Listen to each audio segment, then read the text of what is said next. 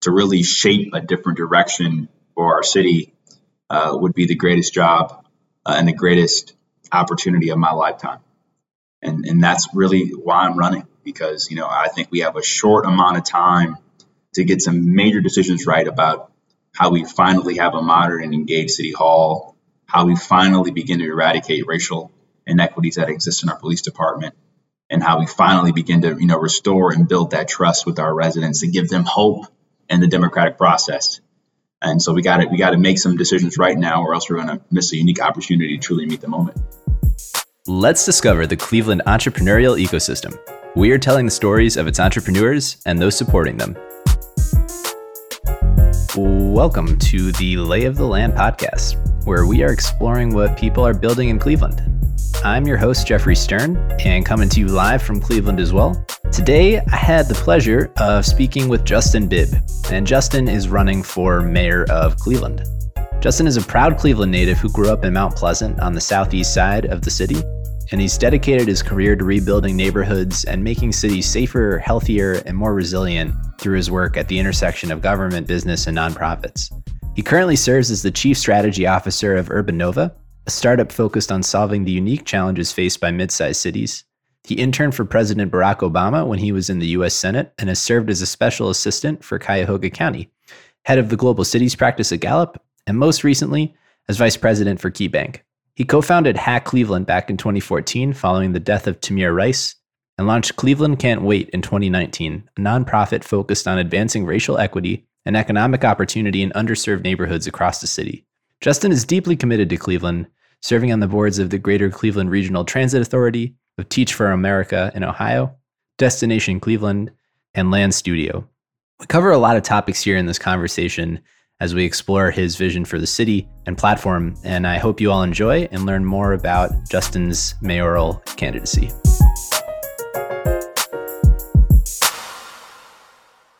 Given the nature of what we'll be talking about here today, namely your mayoral platform and vision that you have for the city, instead of diving straight into Cleveland entrepreneurship and topics that we would normally cover on the show, I wanted to start just riffing on some things that I've noticed as a citizen of Cleveland.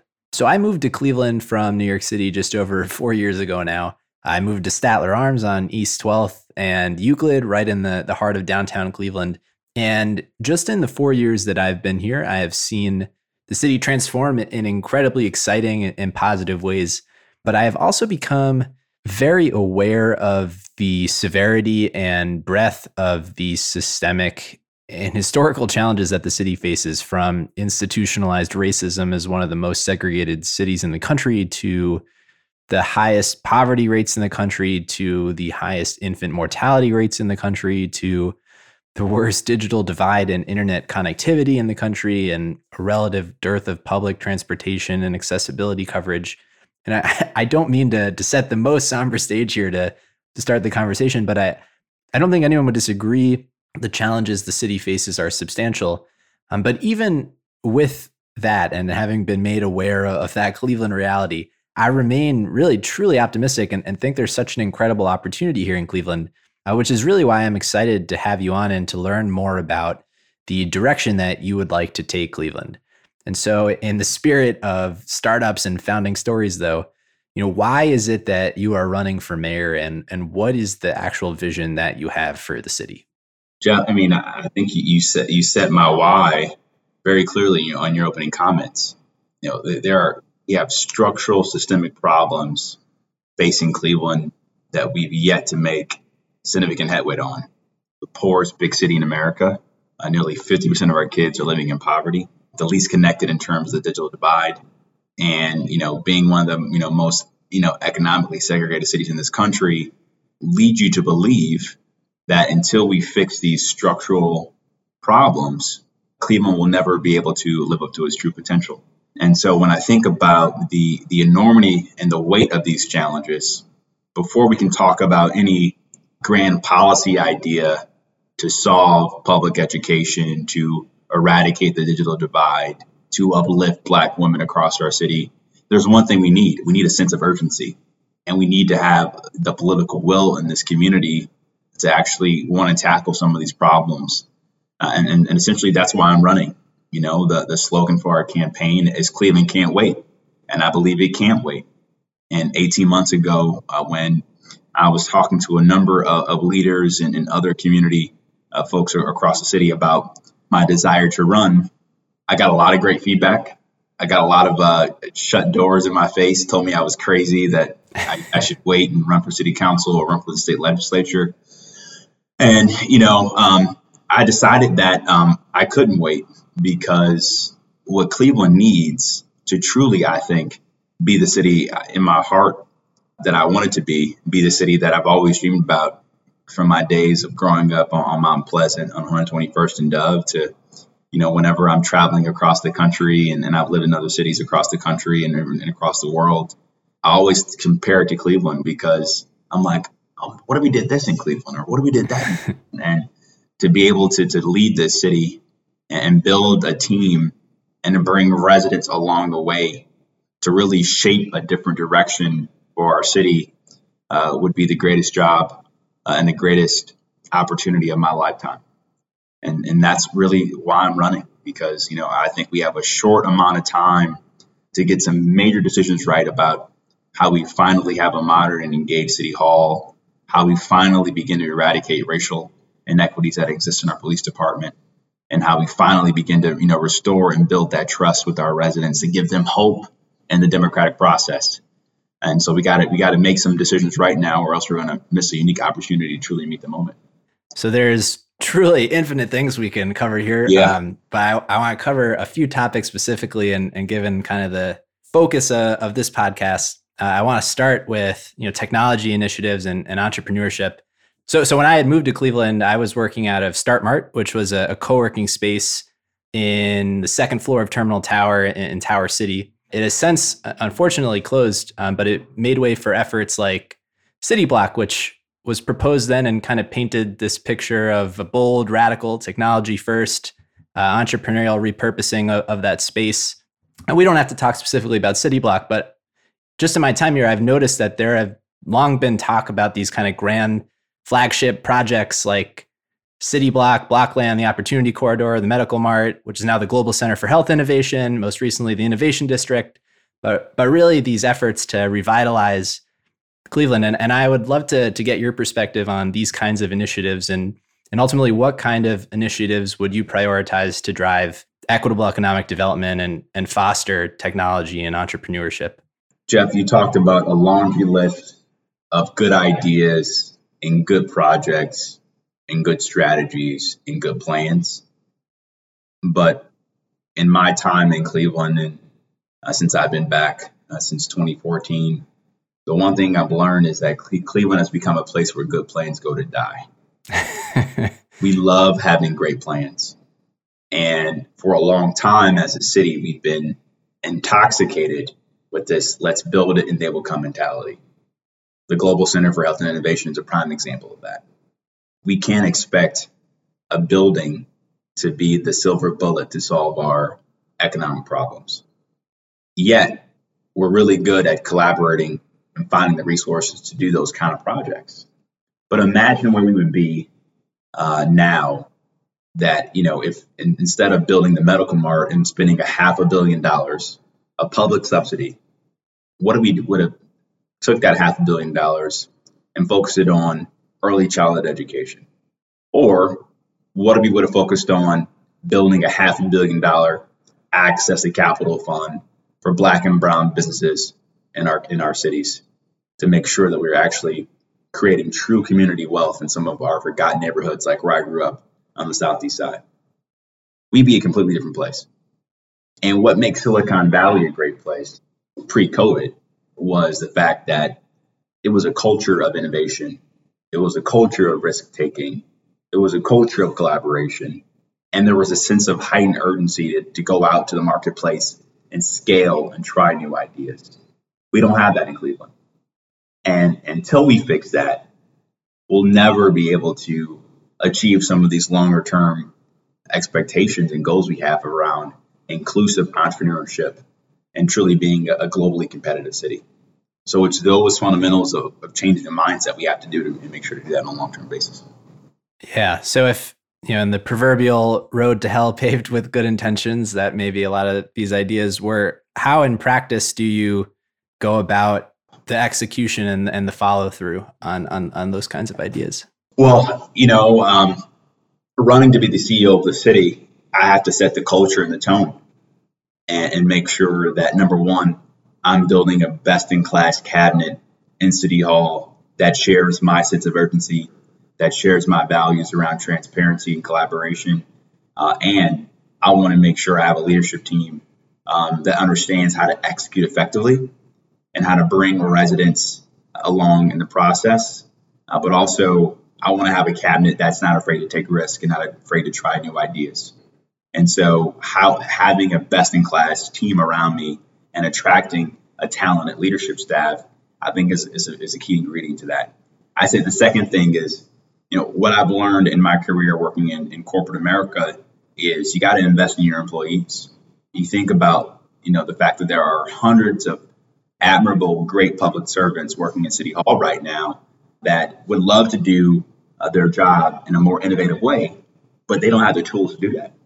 And so I want to make sure as mayor that I'm investing in my employees and I'm working directly with my employees, particularly our frontline service workers inside City Hall, to solicit their ideas on how we make sure we have a best-in-class city that's providing high-quality city services for our residents. And then I would also say, on the technology piece, you think about the ability for Cleveland to be a leader in smart cities. I spent a lot of my time working with other mayors across the country on how to upgrade legacy internal technology systems to improve service delivery. Everything from the fact that our website we have right now in City Hall is from the 2000s Bush era and it has been updated over the last 15 years, to the fact that, if you wanted to get a permit to start a small business or put a new roof on your garage and your home, you got to go down to City Hall, fill out a lot of paperwork, talk to a handful of people, and you have no idea when things are going to get done to finish your permit. That would never succeed or work in the private sector. And so how do we start to take some of these best-in-class operating models and around customer service as well and embed those practices inside City Hall to make sure we're doing everything we can to do more with less, but also being as innovative as possible, because those inefficiencies that we see inside City Hall only exacerbate the inequities that exist in our city. So there's material cost to not getting the basics right. Yeah, there's a few threads there that I want to pull on. One is this, you mentioned collaboration with other mayors. I know Mayor Suarez down in Miami, Florida has been... He's a great guy, by the way. Awesome guy. He seems it from afar on Twitter. That's I had a chance to work with him and a dozen other mayors when I was doing some work at Gallup with the U.S. Conference of Mayors, and we were trying to figure out how to build a racial equity framework for mayors to think about how to prioritize what technology to invest in around smart cities efforts. And so he's been on the front lines of this work for a long time. Yeah, absolutely. It seems like he may have followed that playbook. But, I've been from afar again observing that, an explicit call, recruitment almost of technology firms, scale ups, venture capitalists to more far out there ideas like direct government investment and Bitcoin, and not that needs to be the playbook here or that makes sense to be the playbook here, but, your perspective and take on how do we make Cleveland alluring to people as part of a technology forward and kind of innovation forward platform and solution? I think that there are a couple of things on that point, Jeff, we should think about. I think number one, I was having a fantastic conversation with the leader of Tech Elevator. And he had this quote that has just been on my mind over the last couple of weeks. He says that cognitive ability was spread evenly across our city, but access to opportunity was not. And, that hit home for me, because when I think about the kids I grew up with on Dove, they were just as smart or smarter than me, but there were instances in their life where things didn't work out. They got caught up in the criminal justice system, or their parents lost their jobs, so they couldn't afford to stay in their home, so they went from house to house, or they didn't go to a good, quality school. And I was blessed where, although I went through a whole lot growing up in the city, my mom and my dad, although they were divorced, made sure I kept myself busy, whether I was singing in the church choir, joining the science club, doing the spelling bee. I was doing something. And unfortunately, when you look across the city, particularly in some of our most forgotten neighborhoods, you haven't seen that concerted investment in making sure these kids have access to opportunity. I mean, there's an old saying in my neighborhood: "You are what you see." And during my time with my nonprofit, Cleveland Can't Wait, we worked with a number of different high school students to give them the venture development skills they needed to learn how to grow and start a business. And I remember on our first day, kicking off the program, I asked them, "What's an entrepreneur?" A lot of them couldn't answer the question. But when I put up Zuckerberg, oh, the Facebook guy. I pull up LeBron or Rich Paul. Oh yeah, they're building Clutch Sports. They're doing some, really cool stuff. And I'm like, well, you can do that too. They're like, oh, I can be an entrepreneur. I'm like, yeah, let me show you how. So you see, it's a mindset issue. And I think until we start to have those intentional early conversations with our kids, then we're going to continue to miss out on the untapped opportunity that exists in our city. And so I'm not saying we shouldn't be as aggressive as we can to attract new VC investment and to make sure that we have a smart, coordinated, and connected ecosystem for tech talent. But I also want to make sure that we are investing in homegrown talent too, because there are billion-dollar companies waiting to be built on the streets of Dove and on the streets of Clark Fulton. But those kids haven't figured out how they can do it, and they're waiting for that shot. And we got to figure out as leaders how to give them that shot. Yeah, and those ideas, culture of innovation, access to opportunity, sense of urgency, I think are really the perfect segue to talk about this severe problem of the digital divide. Yeah. And I'd love if you could just, for the audience, explain really what's going on in Cleveland with regards to the digital divide, and we can talk about addressing it, but really just kind of laying the problem out here. So we are the least connected city in America, which means that a low percent of our population have access to high-speed broadband. And what we've seen during COVID-19 is having access to high-speed broadband, it's table stakes. It's a matter of whether or not you can work every day. It's a matter of not if your kid can hop on a Zoom and go to school. The fact that about a third of our kids haven't logged online in Cleveland who go to CMSD should outrage everybody. The fact that we've lost over 8,000 kids right now during COVID-19 to other school districts should outrage everybody. And this is a challenge that we weren't prepared for. And I started to recognize this in 2014 when a group of us got together to co-found Hack Cleveland, which is really focused on how do we connect underserved communities of color to the digital economy. And we could barely get a meeting with city leadership to talk about this issue. We're 7 years behind having a strategy to solve this problem. And so, what you've seen in other cities is they've started to, patchwork together city infrastructure and non-city infrastructure to address the digital divide. So let me give you an example. First and foremost, you think about all the streetlights we have in Cleveland. Just last year, we spent a significant amount of resources to upgrade 61,000 streetlights across our city. And we could have put cellular devices in there to have Wi-Fi hotspots in those streetlights to connect those homes in proximity to those streetlights. But we didn't do it. And it would have been a cost-neutral investment. But in a city like San Jose, California, for example, they are looking at, okay, every time we upgrade a street light, let's put a smart node in there. And then let's call AT&T and Verizon to see if they can have some connectivity with the fiber they have or other main wire lines they're connecting to ensure that if they're doing any kind of infrastructure upgrade, the digital divide is a part of that solution. It's been done in other cities, and it's something we should be trying to do in Cleveland.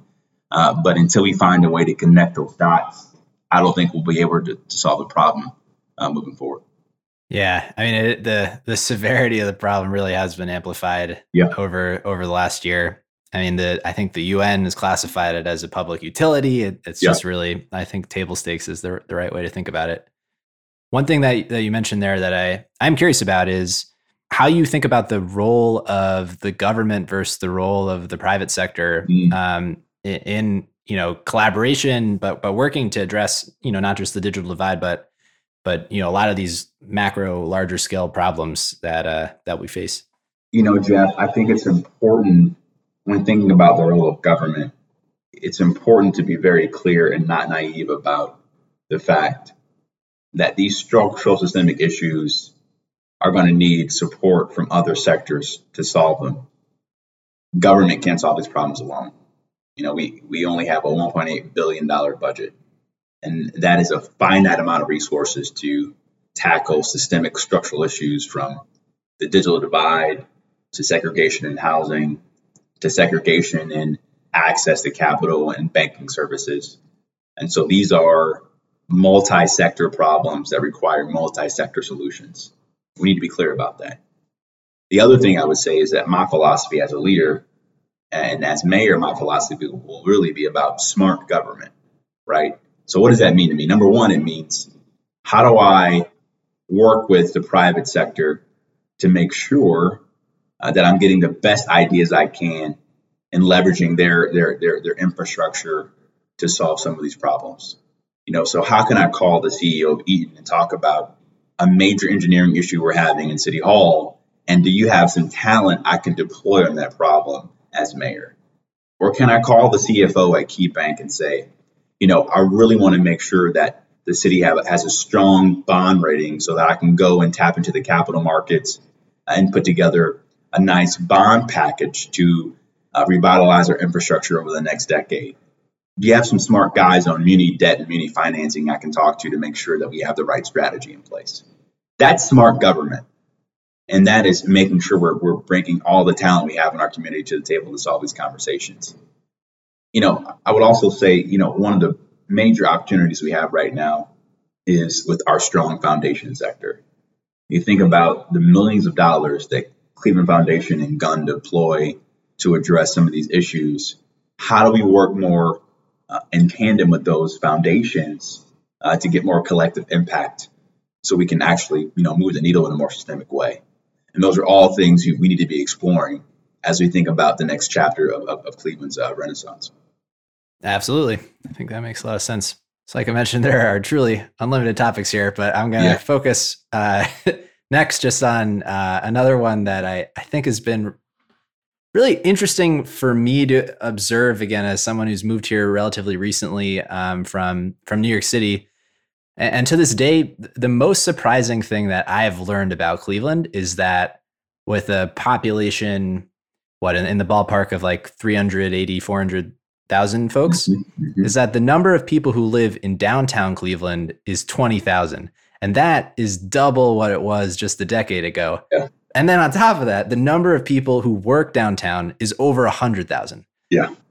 And so that kind of framework of the quantity and the magnitude of the influx on a daily basis, I think, speaks to a lot of topics that I'm very curious to get your take on. But really spanning housing and transportation, it touches on the geographic tension in Cleveland between the city and the suburbs. And so I'd love to start maybe with just, how can we expand supply across the board? And, given your prior work with the RTA, would love to just understand your vision for transportation and mobility and housing. So on the supply side issue, I think that the first thing we should be focused on is how do we diversify the housing stock that exists in Cleveland. I've lived downtown for the last 7 years, and I would say one of the things I continue to be frustrated with is the lack of ownership available in downtown. If I wanted to buy a condo downtown, there are a finite amount of rent units for me to be able to do that. And we need to make sure that we are diversifying the housing stock in areas like downtown. In areas like the southeast side and the east side of the city, we have a number of different abandoned lots and vacant properties. And I think having a more streamlined approach for residents to be able to buy those vacant homes and also acquire those abandoned lots would really go a long way in not only diversifying our housing stock, but also it could be a great path to build more community wealth in those neighborhoods. Because we know that home ownership is one of the biggest drivers of long-term wealth creation that we see.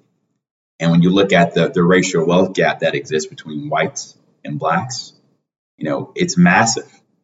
And the housing prices and housing values, rather, on the east side of the city haven't really recovered since the Great Depression. Like they have recovered and have appreciated on a tremendous scale on some areas of the west side of our city. So there's a massive divide there. And as mayor, I have to do everything I can to work with investors to make sure that we are having a very deliberate allocation of incentives to address these fundamental market challenges and problems. Because what's going to work in Mount Pleasant doesn't necessarily is going to work in Tremont. And we need to be clear about that. To your second point on transit, we're the poorest big city in America, as I mentioned before, and housing and transit are the two biggest expenses for working class folks across the city. I think we need to think about, how do we find different revenue streams to subsidize free or highly discounted transit for our most disadvantaged residents. And I think one possible solution for that could be finally upgrading our parking meters and making them smart meters and making sure that you don't need quarters and dimes and nickels to pay for parking downtown. You can use your smartphone, use your credit card, pay for parking, and then we'll see, increased revenue as a city, and we can invest those revenues to invest in transit and invest in multimodal solutions for our city and our region. The other thing I want to see is more collaboration. I've been on the board of RTA for the last 2 years, and I think the new CEO, India Birdsong, has done a tremendous job of restructuring RTA and repositioning the organization for a more competitive future. And I think enhancing the collaboration between the mayor, the head of RTA, and the county really go a long way to address some of the transit issues we see in the city and the region. And that's why, as mayor, I'm going to work to create an Office of Transit and Mobility to make sure we can start to convene and coordinate some of these resources to invest in complete streets, to finally have a pathway to create a 15-minute city in Cleveland, and to make sure we have highly affordable, connected network where our residents can hop on a bus or hop on rail to get to a job, or they want to walk to a job or bike to a job. Our infrastructure is built in order to do that. One of the technology infrastructure challenges that I keep thinking about and that I would like to get your perspective on as well is, when you think about these large scale government deployments, which are often built to last multiple decades, potentially even centuries, you think the West Side Market just hit 100 years recently. How you think about the infrastructure, that you put in place will be able to adapt to what has clearly been an exponential rate of change of new technology development and scale rapidly and kind of accommodate, what is increasingly a technology driven world and at the same time ensuring that, people involved aren't left behind. And again, just always with the consideration for equity across these developments. Can you give me a concrete example of what you're thinking about? Yeah, I'm just, pulling from some of the developments I've seen more recently in New York, for example. The High Line is a recent development, taking some of this old, infrastructure, people had really negative connotations of the area and the space, and really turning it into something beautiful that I think will stand the test of time and has ultimately become one of the primary tourist attractions in Manhattan over the last decade now. And so just thinking about how, what you put in place in the next 4 years could have implications, 100 years down the road. Jeffrey, yeah, I think what you're getting at is how do you build things that last, right? Yeah. And I think there are a couple things. I think number one, you need to bring residents along in the process so they have buy-in. We do a terrible job of that in Cleveland. And regardless of what you think about the Quicken Loans deal we saw a couple years ago, the fact that voters are just so frustrated with the lack of community engagement in that process speaks to a breakdown of trust and community engagement. And so as mayor, I would do everything I can to prioritize resident voice and giving residents a seat at the table on those major infrastructure or development initiatives across the entire city. I think secondly, we have to be okay with asking for help and bringing in expertise. As mayor, it's my job to, figure out what the answer is and build the team to figure out what the answers are as well, right? And the High Line's a prime example in New York, where you source best in class talent and best in class ideas and put together a strategy, and you get the High Line. And this is a place where I think being able to find a best in class operator to manage the West Side market is a prime example. Or we are able to bring in a best in class designer for Public Square, but yet the city has dropped the ball in terms of how we continue to program and manage Public Square. And so these are prime examples of not being afraid to collaborate, not being afraid to ask for help, but also not being afraid to bring residents along in the process really go a long way. You brought up something that I wanted to touch on next. As much as important as it is to build things to last, it's just as important, I think, to keep things that were built to lasting. Yeah. And again, when I moved here, some of the things that really just kind of blew me away, especially in downtown, where as I explored it, walking through the arcade and it's the most gorgeous thing I've ever seen. You imagine that being in New York and how busy that would be? Unbelievable. I can't even imagine. Or imagine if we were able to transform parts of Chelsea Market to the West Side Market. Right. Or Union Market in DC. And what frustrates me, Jeff, is these are all things we can do, right? And we just have to continue to kind of, try to get that cultural shift to try some of these things that have been done. And we won't succeed at everything, and that's okay. But we have to try. And it's this lack of wanting to try that just continues to frustrate me.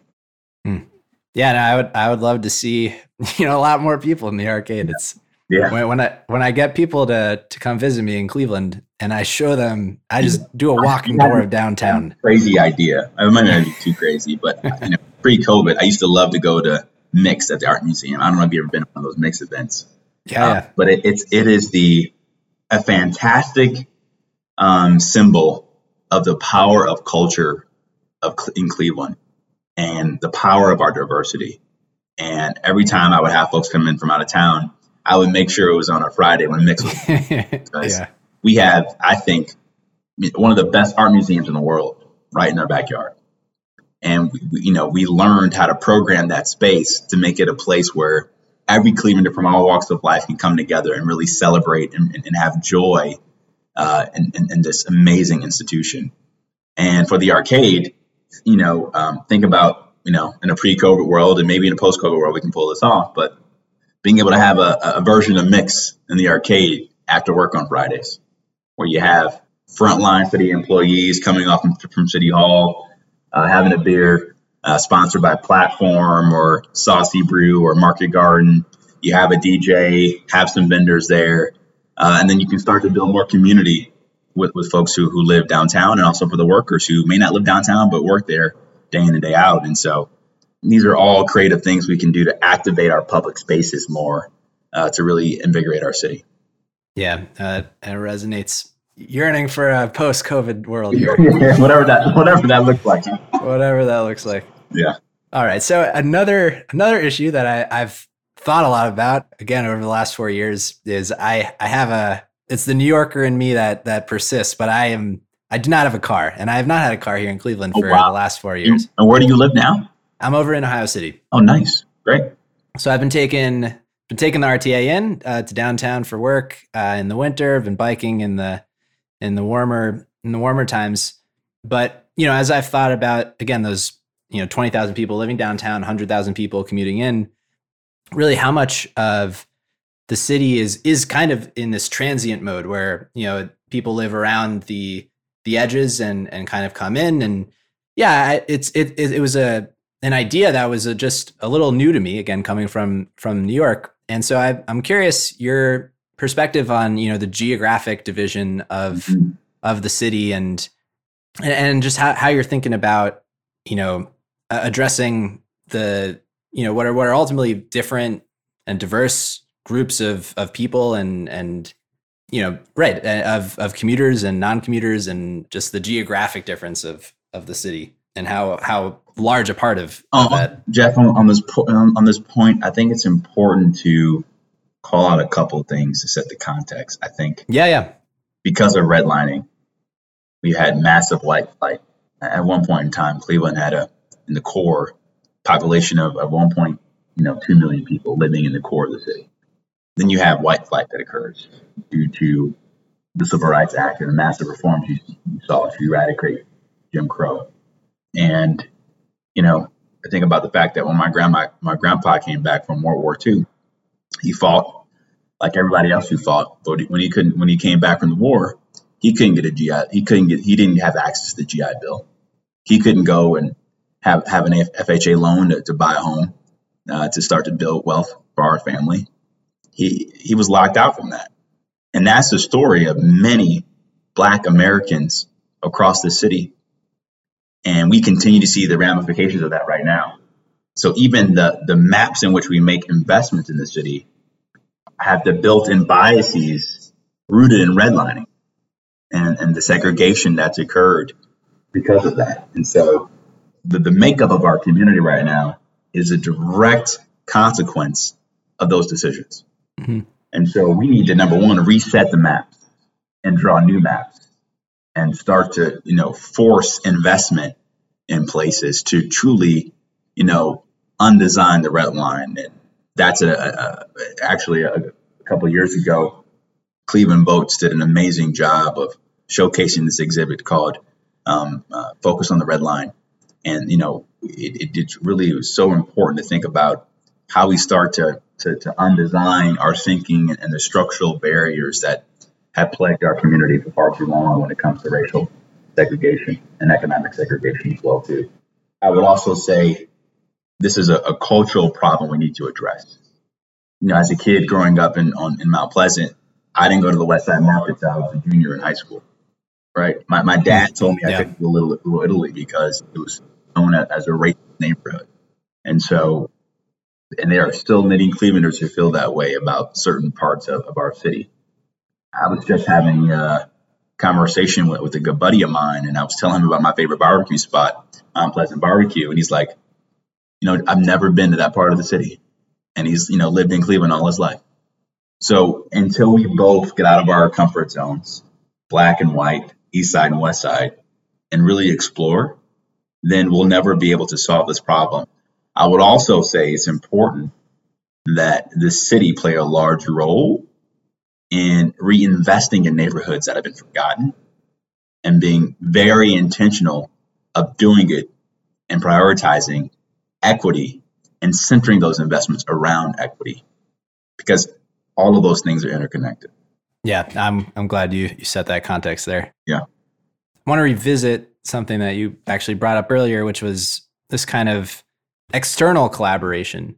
And, as much as these are challenges that we face here in Cleveland, there are challenges that, our neighboring adjacent, cities face in similar capacities as well. And so I'd love to, hear your kind of approach on collaboration or working with Akron, Columbus, Pittsburgh, Toledo, Detroit as part of the larger region around us, and kind of opportunity you see for Cleveland to work with those cities? Well, the first thing we have to do is we have to want the desire to collaborate. That's the first thing. The fact that Cleveland is not a part of the Ohio's Mayor's Alliance is a problem. The fact that we're not advocating for our city at the national stage with the U.S. Conference of Mayors, that's a problem. And so as mayor, I intend to really use the bully pulpit of the mayor's office to make sure Cleveland has a seat at the table at the state and federal level to make sure we're getting our fair share of the resources we deserve as a city. I would also say, the best way for us to change is to think about what's worked and what hasn't worked in other cities that look like us. I'm really excited to see the leadership of Mayor Dan Horgan in Akron and what he's done to really begin to change the story of Akron. I really love what him and his team have done around their new Office of Integrated Development, which truly, tries to streamline economic and community development and integrate it with enhancing the urban experience in Akron. And it's a model that I think we should explore in Cleveland. You think about Columbus, the fact that Columbus was able to really convene the private and public sector together to compete for the major Smart Cities Initiative Prize that came out during the Obama administration. And they've been using the Smart Columbus Initiative to think about how to use mobility and as a way to address infant mortality in some of the most underserved communities in Columbus. It's a great North Star. It's a great example for Cleveland to take a look at as we think about how to really, leverage issues around mobility to support Black women to address infant mortality crisis in Cleveland. And so there's a lot of good examples to learn from, and we need to make sure we have a leadership in City Hall that's going to prioritize collaboration and not be afraid to look outside of Cleveland for good ideas. Yeah. The other topic here I wanted to come back to was one of, as important as it is to attract outside talent, really, how do we raise up and cultivate, the talent and people that we have here in Cleveland. And with that, there's been this challenge, coined the brain drain, if you will, of, people who grow up in cities like Cleveland who post-graduation are, for good reason, attracted to cities elsewhere, recruited by the larger tech firms or, the opportunities that they find elsewhere. And it's a problem that, some of those neighboring cities we just mentioned face as well. But how do you tackle the brain drain, the idea that we're going to lose some of those folks that, we have brought up and raised up and are those probably, some of the best of who we have to offer here and to other places? We do a terrible job of telling our story as a city. If you're not from Cleveland and you come here and you live here, you begin to see all the great assets this community has.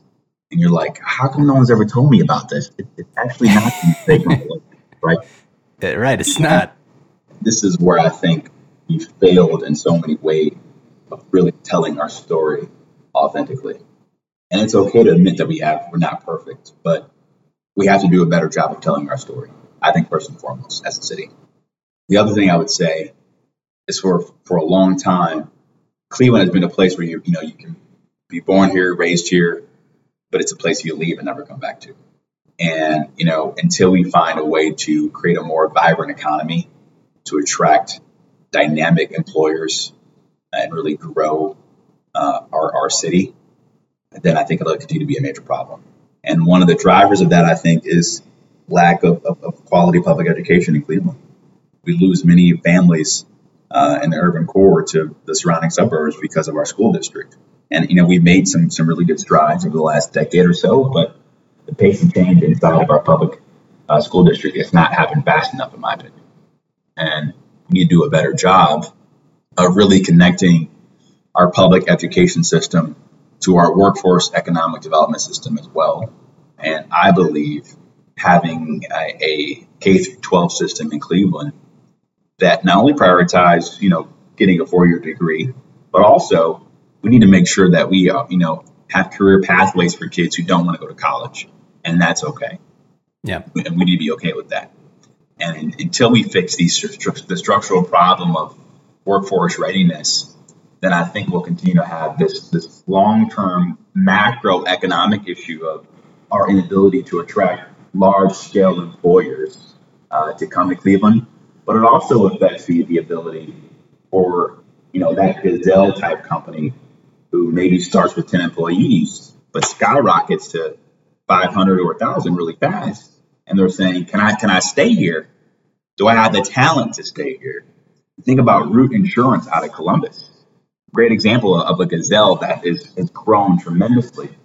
And they can stay there because of the talent infrastructure that exists in Columbus. We can't say that about Cleveland right now. And so I think we need to fix that structural issue to address this long-term headwind of really eradicating the brain drain.